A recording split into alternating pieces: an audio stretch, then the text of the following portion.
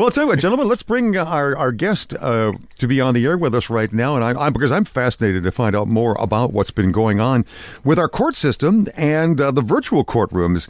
First, let me introduce Justice David F. Viviano from our Michigan Supreme Court. He is the point person for judicial training and statewide e-filing. And Justice Viviano, thank you very much for joining us here. It's great to be with you guys. How's everybody doing? We're doing wonderfully. Thank you so much for being with us. So far, none of the technology has let us down here, although this week, wow, all over the place, whether it was heading for Pluto or New York Stock Exchange. New York Stock Exchange. We have not done well electronically, but, and it's kind of an interesting point to touch on, because you and some of your colleagues are involved in bringing that whole electronic world very much into the legal system. Would you talk a little bit about the scope of the virtual courtrooms in the state of Michigan? I'm happy to do that. We are at the Michigan Supreme Court responsible. Some folks might not know, responsible for the administration of the local courts all across Michigan, and so we're very much interested in trying to improve how we work and try to work more efficiently and improve the service and make courts more accessible, but improve the service for our customers, the people who need to use the courts all throughout Michigan. And so you've touched on virtual courtrooms. That's a really, I think, significant reform, but a pretty simple one. We're trying to conduct more hearings using video conferencing technology. The technology that is being used in industry. We have now almost everyone, maybe not everyone, but a lot of folks have high definition televisions in their homes, and we're trying to get those interactive technology televisions installed in courtrooms all across the state. And by the end of the year, we will have accomplished that goal. Now, how many courtrooms are there right now that in Michigan that have those video conferencing capabilities? Is it statewide? Well, we're working on statewide. It's actually available in most courtrooms around the state right now. About 2/3 of the courtrooms have them. We have just under 600 courtrooms all across the state. The plan is by the end of the year to have each and every one of those equipped with this technology. And on the other end, the technology has already been installed in, for example, all of the state prisons, the Michigan Department of Correction facilities across our state. It's been installed in the different state mental facilities across the state.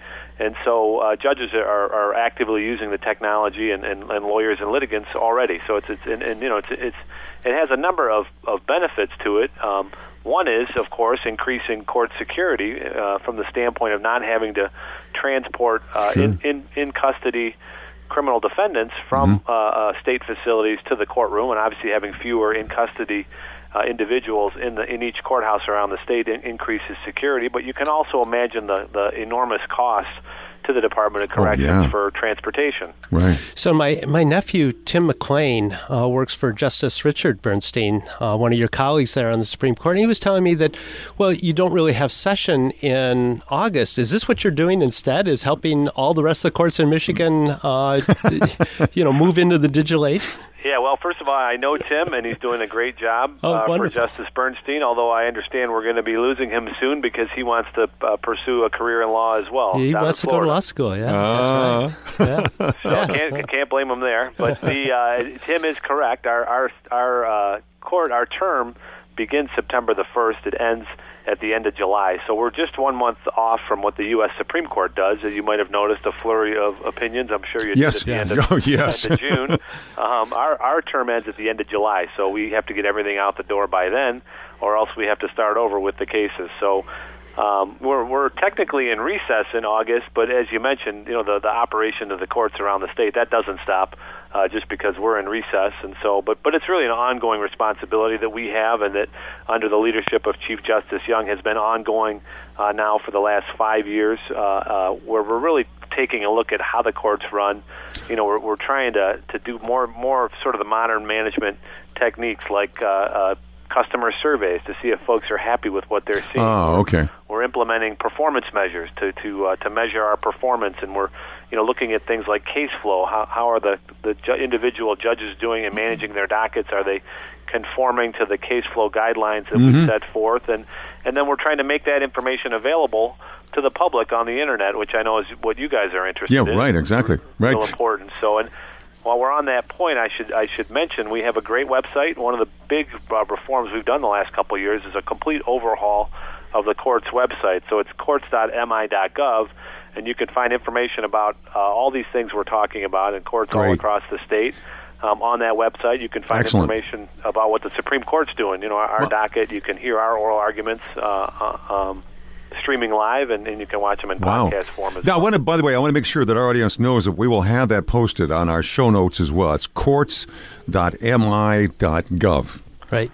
And Justice Viviano, I understand that there is at least a lot of interest in coming up with almost like a cyber court, where you have to become really knowledgeable about a lot of activity online, and that a lot of the cases that deal with the internet and online activity might be going through a special court. Is that any time soon, or what's your opinion on that? Well, here's what I would say. I think that sort of the challenge of our age is to learn how to manage the flow of electronic data and records through the court system. And so we're very much working on trying to come up with a streamlined, more uniform system in Michigan. It's made difficult by the fact that our courts are on a lot of different systems. We have a lot of different vendors that are involved. It's not like the federal system, what some folks are familiar with, the PACER system, which seems to work very well.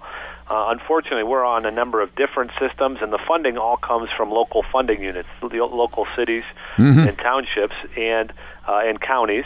And so I should say all of the funding for the facilities and for the technology. And so that's the big challenge in Michigan, trying to come up with a unified system in that environment. Now, you mentioned cases involving technology issues, and of course there are a lot of those where we're grappling with legal issues in the context of technology, social media, defamation cases where the alleged defamatory statements are made in social media. How do we deal with that type of environment, and lots of things like that. So we have a lot of specialized courts for things like the Veterans Court and Mental Health Court. We don't, and we have a business court that we've come online now with in the last couple of years. We don't yet have a cyber court that I'm aware of, but it doesn't sound like a bad idea. Justice David Viviano has been our guest here. We've been talking about the increasing involvement of electronics in the Michigan court system. You have police technicians now who can use the video conferencing, for instance, to participate in arraignments, pretrial conferences, and other court hearings without a lot of the time and expense involved in travel. How does Michigan, maybe as a final question for you, how does Michigan compare to other states in terms of our involvement in the use of electronics and video conferencing in trials? Well, I think we're doing really well on the video conferencing point. I think on e-filing, which you mentioned, and something that I'm very interested in and now have some responsibility for, I think we're a little bit behind the curve because some other states have come up with a unified funding, a central, funding from the state and a unified system. So that's something that we're working toward. I'll leave you with one little aspect of a cyber court that I just thought of to answer your question before. We actually are working on having folks be able to pay their tickets online. You can do that in most of the district courts for most of the jurisdictions around the state. And we're trying to take it a step further and let folks actually contest their tickets online so they can do that without taking a day off. Ooh la la. Right. I had a case where I wanted to do that, but I would have had to drive 2 hours. Yeah, thankfully I haven't had to do that. So. Justice Viviano, thank you so much again for being with us. Justice David Viviano from the Michigan Supreme Court. And again, we'll post that courts.mi.gov where you can follow this up and follow a little bit more about the great things that have been done there. Thank you so much for being with us. Great to be with you guys.